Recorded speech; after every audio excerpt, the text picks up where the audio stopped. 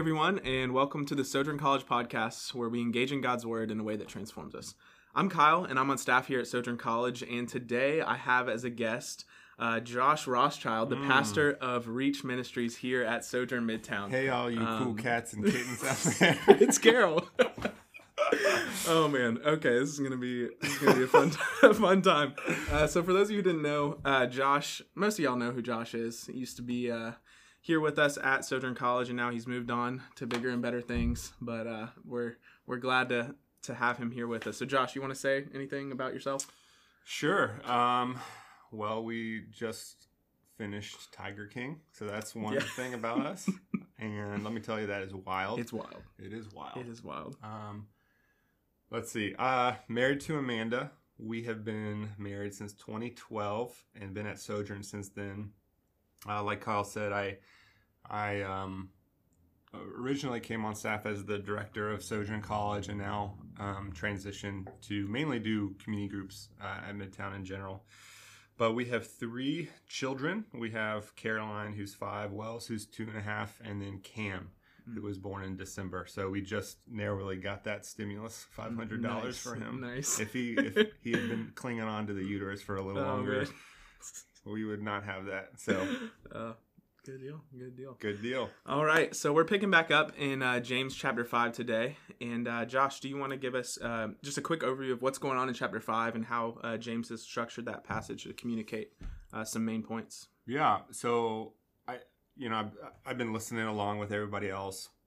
Everybody has said that James is using a style of writing that is very reminiscent of the wisdom literature. And back in Jesus' time and earlier, rabbis would use this form of communication that they likened it to pearls on a string, where they kind of hopped around to different topics. And so James is similarly hopping around, but the string, to follow that metaphor, is following a lot of what Jesus said in the Sermon on the Mount. And so, the topics that James covers are in this chapter are warnings against rich, talking about patience and waiting on the Lord, and also prayer. And if you recall, and we went through, what was it like? I mean, we're in the Matthew series, but probably 6 months ago we were in the Sermon on the Mount. If you read along, you'll probably hear phrases and words that sound familiar, right? And James is doing that on purpose. But for example, Matthew 6 verse 20 says, "But store up for yourselves treasure in heaven, where neither moth nor rust destroy, and where thieves don't break in and steal." And that's like, he almost, in 5 verse 2, says, "Your wealth has rotted and your clothes are moth-eaten." So it's clearly an allusion to that. Another example of that is verse 12 in this passage in James. He writes, "Above all, my brothers and sisters, do not swear either by heaven or by earth or with any other oath, but let your yes mean yes and your no mean no." And again, that's like almost a verbatim quote of Jesus in Matthew 5. He says, "But let your yes mean yes and your no mean no." And so I think James is writing assuming that the believers are familiar with Jesus' words on the Sermon on the Mount. And so he's kind of going through them and recontextualizing them for them. Yeah, that's really neat, because I think a lot of times as we read like other New Testament literature, like Paul, we see these as letters like almost detached from Jesus in a way, and so it's really neat to read this wisdom literature and thinking about, like, in light of the Sermon on the Mount, James is really just like teaching very similar to Jesus, right? And just like in line with Jesus in that way. Yeah, totally. What specifically do you want us to get from chapter 5 today? There are 3 main things that jumped out at me, and I think they have a lot to say, honestly, about, I mean, let me back up. God's word always has things to say about our life, but these extra have things to say, considering the pandemic. So if, when Kyle blows up and he's like this podcast phenom, and people are like, "Man, my life goal is just to listen to every podcast Kyle has ever done," and the year's like 2035, and you're listening to this is, we're in the middle of a pandemic, right? And everybody is socially isolated, and life right now looks a lot different than it did 2 months ago, and life 2 months from now will look a lot different than it does right now. our world has shifted dramatically. And I think James has, just as every wisdom literature in Scripture has timeless truths that are helpful in all circumstances, I think James's words here are especially helpful for us. And so just real quickly, the three things I want to go through are: one, James is saying that wealth is deceitful and it's also dangerous. The second thing is he's calling us to be patient in the midst of suffering.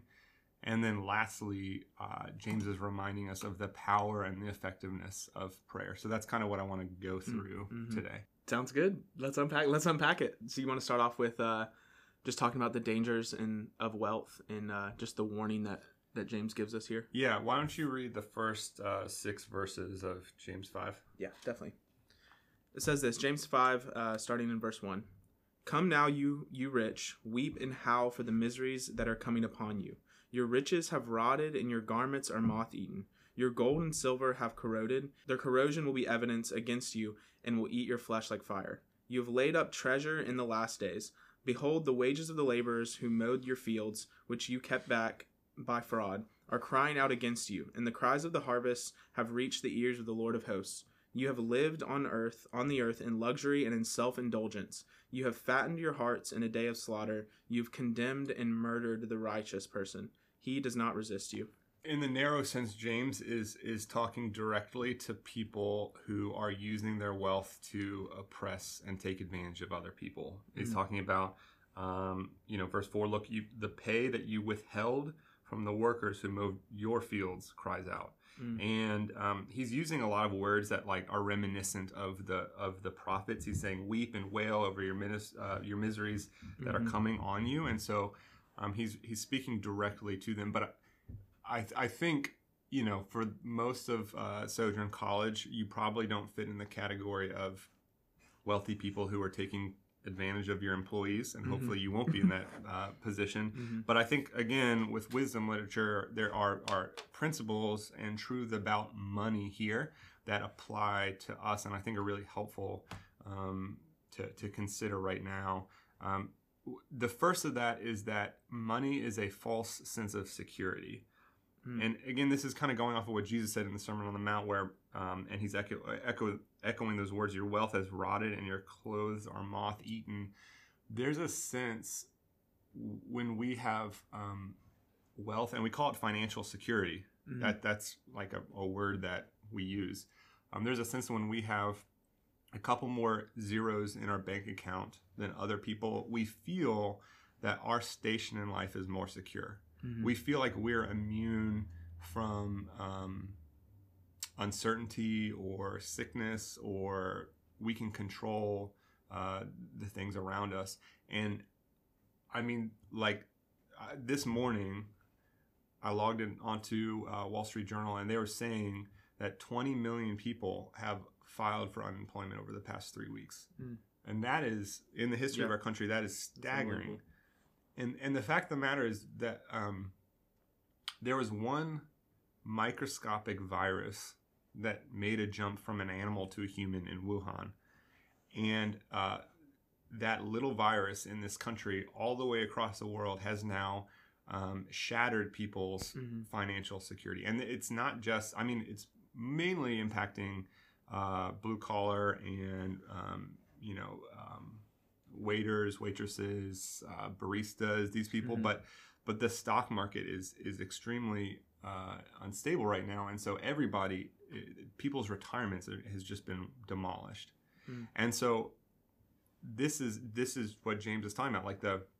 He could rewrite that. Instead of saying your wealth has rotted and your clothes are moth-eaten, he could say your 401k has been infected by the coronavirus and it's no longer there. So he's warning not to place your security in something that's inherently insecure. And then secondly, he's saying that wealth is dangerous because it enables our hearts to achieve what it desires. And this can be a really good thing. People who are very wealthy and very generous, that's a beautiful thing. But the reality is that even the best of us have hearts that desire evil things.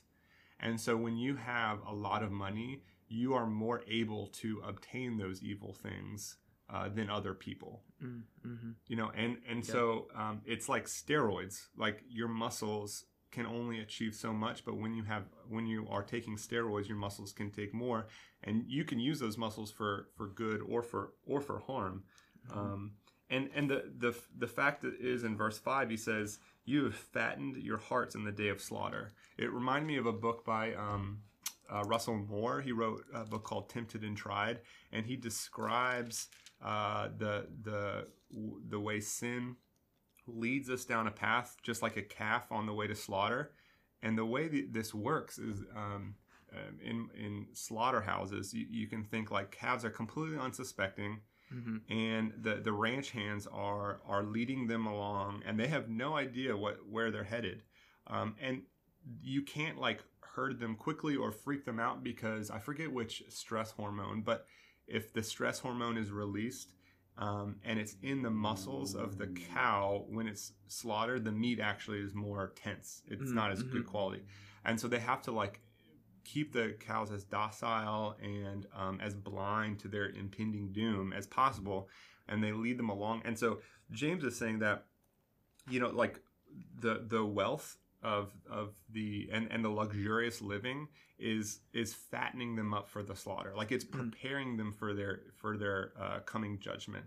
And so he's warning them. Man, it's almost like a wake up call. It's like you've rocked yourself to sleep, and oh yeah, like this false sense of security that you've built up is really just like, yeah, he's just saying like you're asleep, like wake up and see your reality. And I think about like the house that's built on the sand, right? And like on the surface you have this nice, you know, house that seems like it has everything together, but under the surface is this foundation that's ultimately going to crumble and just bring about destruction. Yeah, which is why I think the virus, this pandemic, and the coming financial crisis is actually it should be viewed as a blessing, because it's not as if we have just recently started putting our hope in security and you know, luxury and comfort.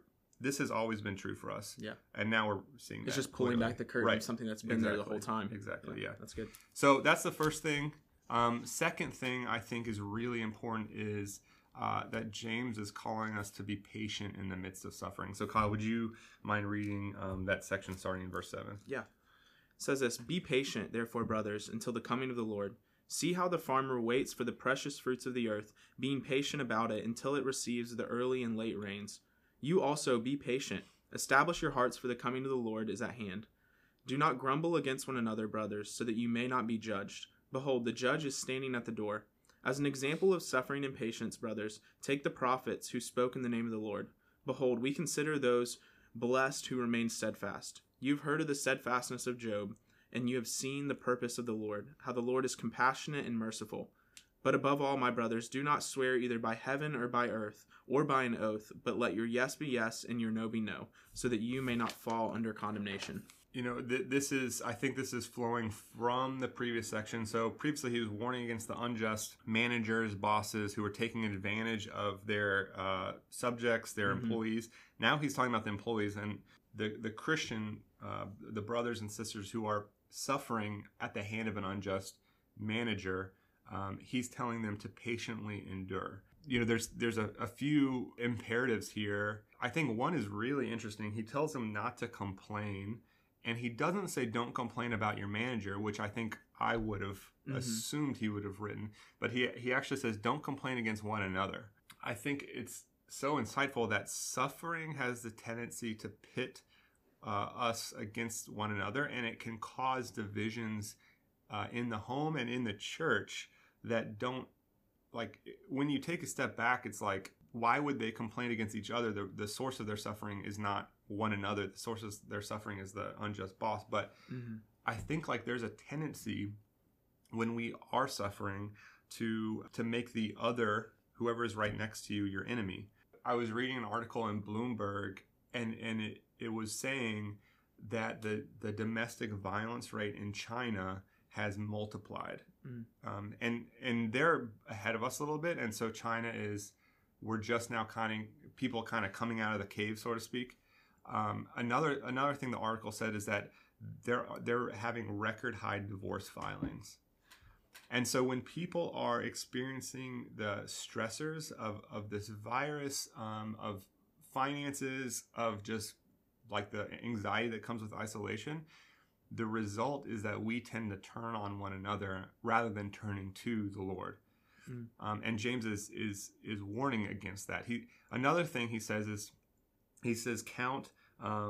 He says, verse 11, see, we count as blessed those who have endured. So he's telling us to actually reshape, rather than thinking, oh, those who are suffering are cursed, like Americans and the world are. This is a bad time to live right now. He's actually saying, no, suffering.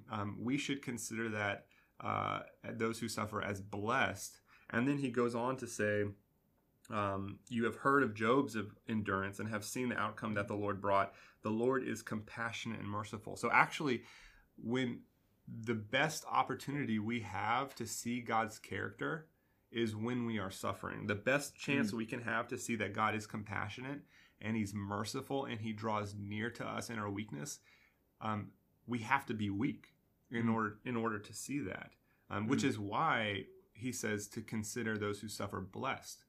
Because when we do suffer and we do it with patience, like he's urging the believers, we get to experience the presence of God in a way that we wouldn't have otherwise. Concern for myself, as well as for everybody listening to this and just our church in general, is that we are going to miss the opportunity to experience God's blessing as a result of the suffering that we're experiencing. And I think there's different ways that we can approach suffering. One way is to do it well, where we're not dismissing our pain and our worries and our anxieties, but we're using that as a driver to go towards Jesus. And we're in a situation where, like, he actually has to be our savior. Like, he actually has to come through and be our foundation and our rock. And he will come through and be those things for us. And on the other end, we will cherish that relationship more sweetly. But I think there's a way that we can be impatient with our suffering. And that would be, rather than patiently enduring and running to Jesus, that would be distracting ourselves and numbing the pain and the anxiety that we're feeling. And so that can look like a lot of different things. That could look just simply like just endlessly watching Netflix and binge watching, or reading, whatever our favorite series is. Or it can also look like falling into, a pit of sin, and being swallowed up in an addiction that we, are normally trying to keep this little lion locked up in a side room, but it's burst out and there's nobody else in our house to protect us from it. And so, I think if we do this well, if we patiently endure the suffering that we see here, I think it will be a beautiful thing for us, for our church, and for us individually. Yeah, definitely. I was going to say, I think it's a really interesting connection, how James connects the command to be patient to, like, do not grumble and dispute, and how, like, complaining, like, being a complainer is really, like, a sign of impatience, right? It's like impatient people complain, like, why is this taking so long, this, that, and the other. And so, like, if you find that's your heart's disposition, I think that'll be, like, a good place to then, like, have a time for examination and saying, okay, if I'm, like, complaining a lot, how can I grow in patience? And what were those things that you said? Like, how do we do that? Like, how do we patiently suffer well, like, from this passage? Yeah, well, I think that's a really important point. Like, basically he says, be patient until the Lord's coming. I was thinking about the Midtown staff team, and the pastors. We've been talking a lot about, like, how do we lead the staff well during the season, knowing that everybody's spring break has been wiped away and their summer plans, their vacation. And so there's something about knowing there's a finish line coming near that lets you push hard till the end, right? But when that finish line is, you're not sure, or you don't even believe it's there, you lose hope really easily. There's something about, like, in the gym. I'm kind of a weirdo in the gym. You wouldn't know that. No, I wouldn't. You would never know I'm a weirdo. There's been moments where I've seen your weirdness kind of bleed through, Josh. But, Like literally, I'll walk in the gym and I got my AirPods on. I'm not actually saying this, but I look at everybody. I'm like, I'm going to outwork the crap. Like I'm going to be the hardest working person. Yeah. And there's something, I'm like, okay, I got 30 minutes in this bad boy. And the last 5 minutes, I know there's only 5 more minutes. So I'm just crushing that elliptical, And the thing's like wobbling, like, wah, wah, wah, wah, I'm just killing it. But there's something about knowing there's an end. And so James is saying, like, the Lord is coming back. Like, that is as certain. No, that is more certain than the sun rising tomorrow morning. And so because we know that, we can endure. And we can say, like, oh, this pandemic is going to end. Yeah, maybe. Maybe there's going to be another pandemic in, like, 3 months. Yeah. That's not a great thing to put our hope in, but the reality is that Jesus is coming back. He will make all things new. There will no longer be any pandemics. Like, we will dwell in perfect health and full joy and total security for the rest of eternity.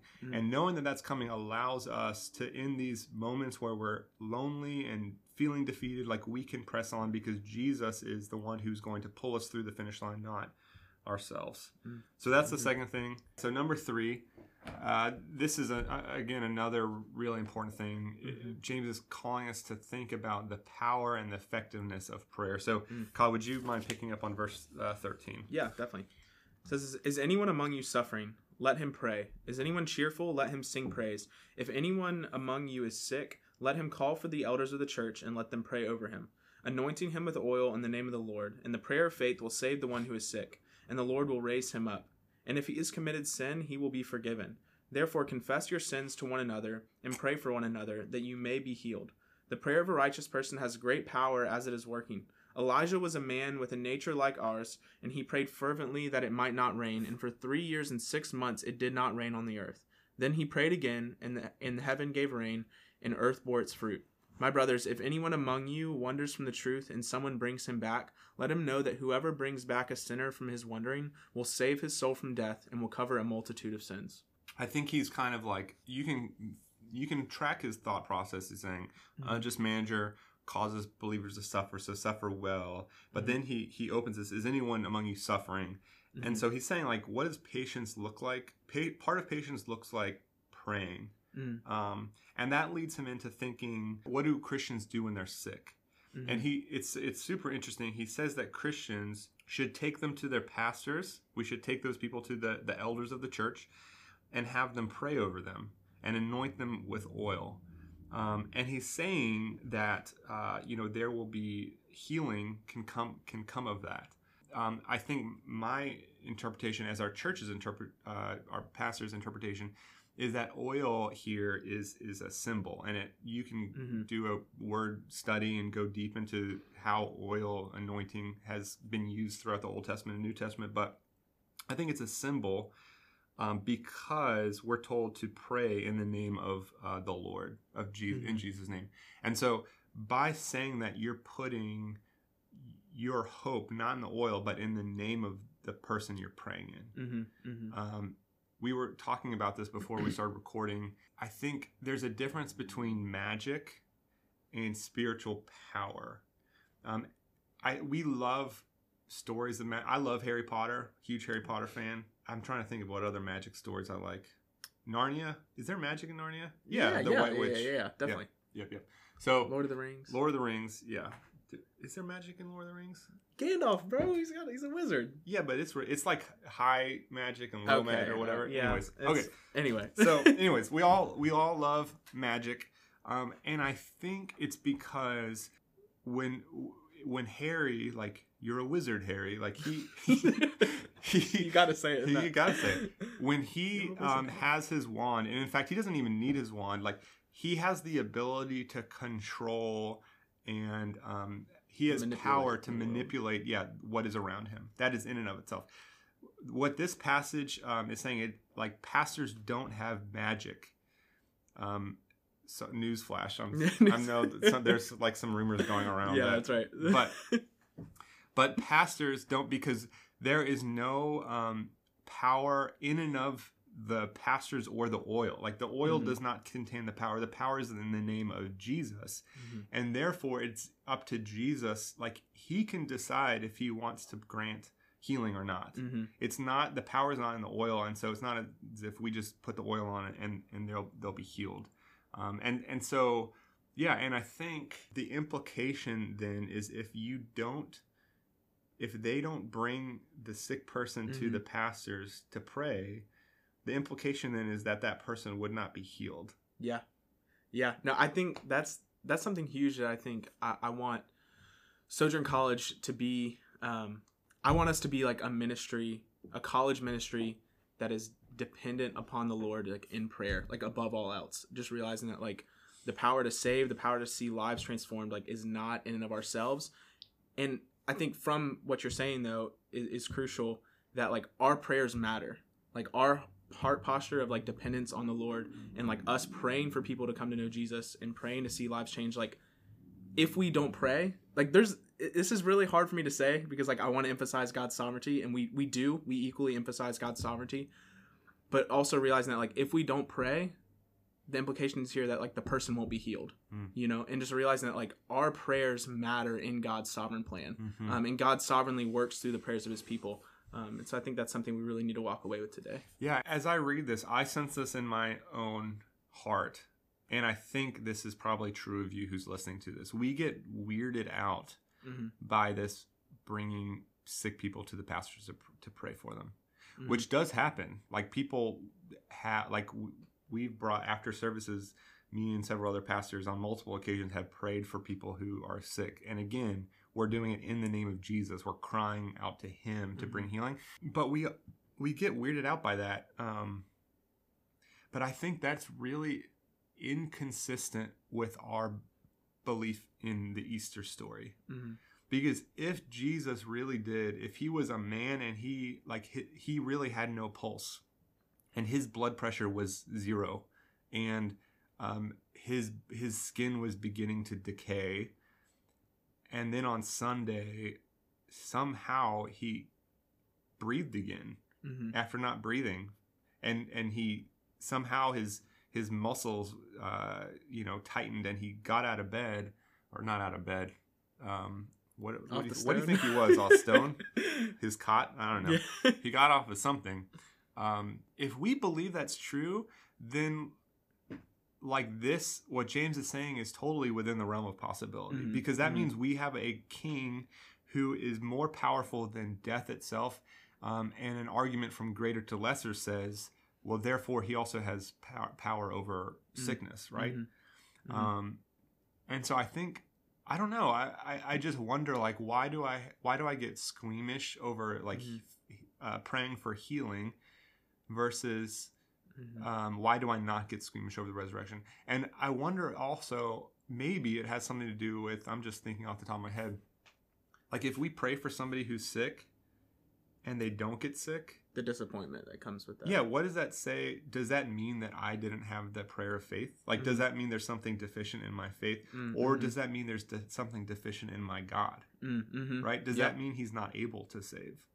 And I think we get really worried about boxing our faith into those things, you know? But then I feel like we just end up treating prayer as this kind of like sentiment of just like, oh, thoughts and prayers. Like, it's just something you're supposed to just, and we always end, we just pray like, Lord, let your will be done. And yes, like that is true, but like that should not deter us from like being confident in our Father who like wants to give good gifts to those who ask. Yeah, absolutely.